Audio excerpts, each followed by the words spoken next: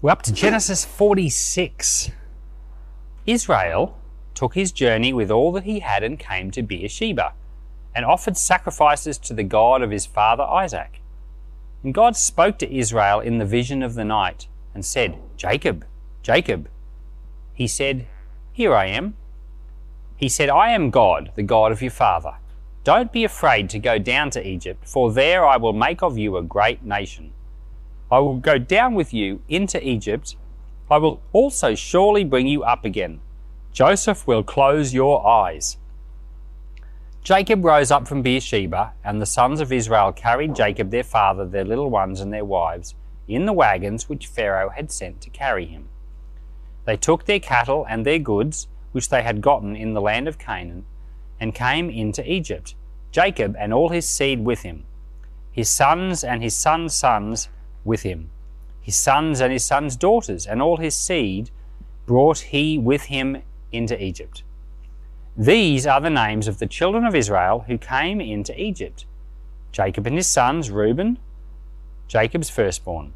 The sons of Reuben, Hanok, Palu, Hezron, and Carmi.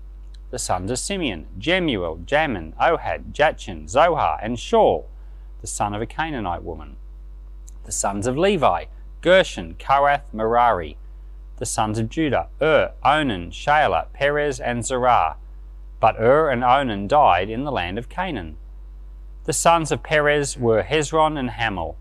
The sons of Issachar, Tola, Puvah, Yob, and Shimron. The sons of Zebulun, Sered, Elon, and Jaleel. These are the sons of Leah, whom she bore to Jacob in Paddan Aram, with his daughter Dinah. All the souls of his sons and daughters were 33. The sons of Gad, Ziphion, Haggi, Shunai, Esbon, Eri, Aradai, and Ereli. The sons of Asher, Imnah, Ishva, Ishvi, Beriah, and Sarah, their sister. The sons of Beriah, Heber, and Malchiel. These are the sons of Zilpah, whom Laban gave to Leah his daughter, and these she bore to Jacob, even 16 souls. The sons of Rachel, Jacob's wife, Joseph and Benjamin. To Joseph in the land of Egypt were born Manasseh and Ephraim, whom Asenath, the daughter of Potipharah, priest of On, bore to him. The sons of Benjamin, Bela, Becher, Ashbel, Gerah, Naaman, Ehi, Rosh, Mupim, Hupim, and Ard. These are the sons of Rachel who were born to Jacob. All the souls were 14. The sons of Dan, Hushim. The sons of Naphtali, Jaziel, Gunai, Gezer, Shilem. These are the sons of Bela, who Laban gave to Rachel his daughter, and these she bore to Jacob. All the souls were 7. All the souls who came with Jacob into Egypt, who were his direct descendants besides Jacob's sons' wives, all the souls were 66. The sons of Joseph who were born to him in Egypt were 2 souls. All the souls of the house of Jacob who came into Egypt were 70. He sent Judah before him to Joseph to show the way before him to Goshen, and they came into the land of Goshen. Joseph made ready his chariot and went up to meet Israel his father in Goshen. He presented himself to him and fell upon his neck and wept on his neck a good while. Israel said to Joseph, "Now let me die, since I have seen your face, that you are still alive." Joseph said to his brothers and to his father's house, "I will go up and speak with Pharaoh and will tell him, 'My brothers and my father's house who were in the land of Canaan have come to me. These men are shepherds, for they have been keepers of cattle, and they have brought their flocks and their herds and all that they have. It will happen when Pharaoh summons you, you will say, What is your occupation? That you shall say, Your servants have been keepers of cattle from our youth, even until now, both we and our fathers, that you may dwell in the land of Goshen, for every shepherd is an abomination to the Egyptians." Jacob is leaving the land of Canaan on his way to Egypt, and he gets to Beersheba, and the Lord speaks to him. The Lord is so kind, because any lingering doubts he might have had about this, the Lord puts them to rest. And I think it's particularly important for someone like Jacob, who his whole life has been full of tricking others and being tricked by others. the Lord is able to say to him, relax, this is all a part of the plan. And I always feel sorry for Jacob. And Beersheba is pretty much on the very southern border of Canaan. And it's also a place where the family, they had significant family events happen. Abraham dug wells and Isaac redug the wells, and there was an oath made there between Isaac and Abimelech. We've been over some of these things in previous chapters of Genesis. And here Jacob has the Lord speak to him in a dream. The Lord speaks in dreams. And the Lord reassures him, and Jacob probably needed it.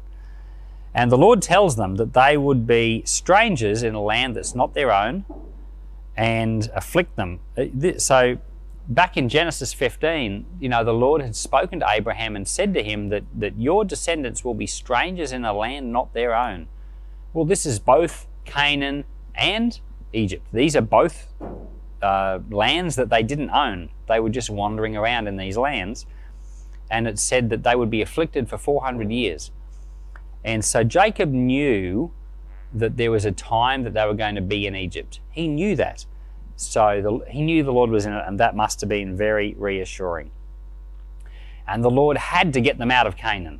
There were two reasons for this. One was because the famine was so severe they may not have survived. They had to get to Egypt to survive. But the other more important reason was that in Canaan, the people wanted to intermarry with them, and there weren't very many, there wasn't a lot of resistance to that. They would have mixed with those tribes, and their national identity or their group identity would have dissolved and frittered away, which is what we see that starting to happen in Genesis 38. But when they got to Egypt, remember the last verse? It says that Hebrews were detestable to Egyptians. They didn't intermarry with the Egyptians. They just intermarried amongst themselves, and they became a national identity. And that was really important because they had one God.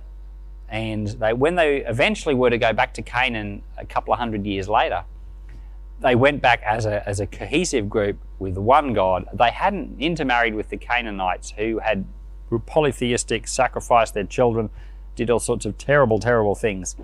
But the Lord knew what he was doing in raising them up. So the Lord was so smart.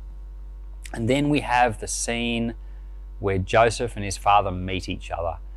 And it says Joseph threw himself on his father's neck and embraced him for quite a while. That's a long hug. This is a great reunion.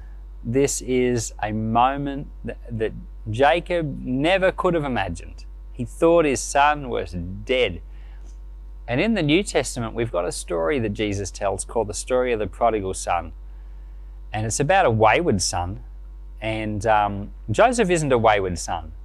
But at the end of that prodigal son story, the father gets his son back, and he greets him in just a manner like this. And he says, "This is my son, who I thought I had lost, but now I have found." And here we've got it actually happening for real. Like Jesus' story, it was a parable, but he was illustrating how much our Heavenly Father loves us. And here we've got the real thing, where Jacob thought he had lost his son. He thought his son was dead, but he has now found him. And he hugs him for quite a while, and he loves him. And this just talks to us about our Heavenly Father who loves us.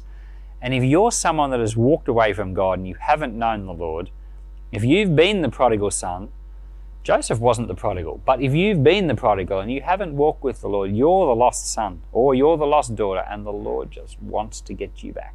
He wants to get his arms around you and love you. And so it's time to turn your face towards the Lord again, because he is a God of great, great love. So finally, at the end of this chapter, it numbers the descendants of Jacob going into Egypt, and it lists them at 70. And some of them were very, very little, and there's actually quite a possibility that 2 or 3 of them weren't even born yet until they were in Egypt.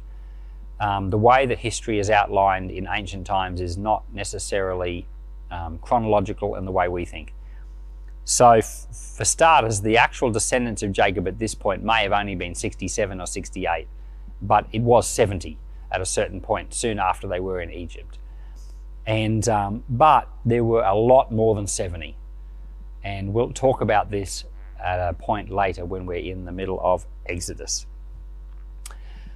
So Father, we thank you this morning for the love of God towards us that is like the love of God in that prodigal son story, but we see it demonstrated right here by Jacob getting his hands on his son who he thought was dead but is now alive. I thank you, Lord, that we were dead. We were dead in our sins. But Lord, because of Christ, you made us alive and you brought us back to yourself. Thank you, Lord. And I pray that you would open our eyes to see the love of the Father so strongly toward us. In Jesus' name.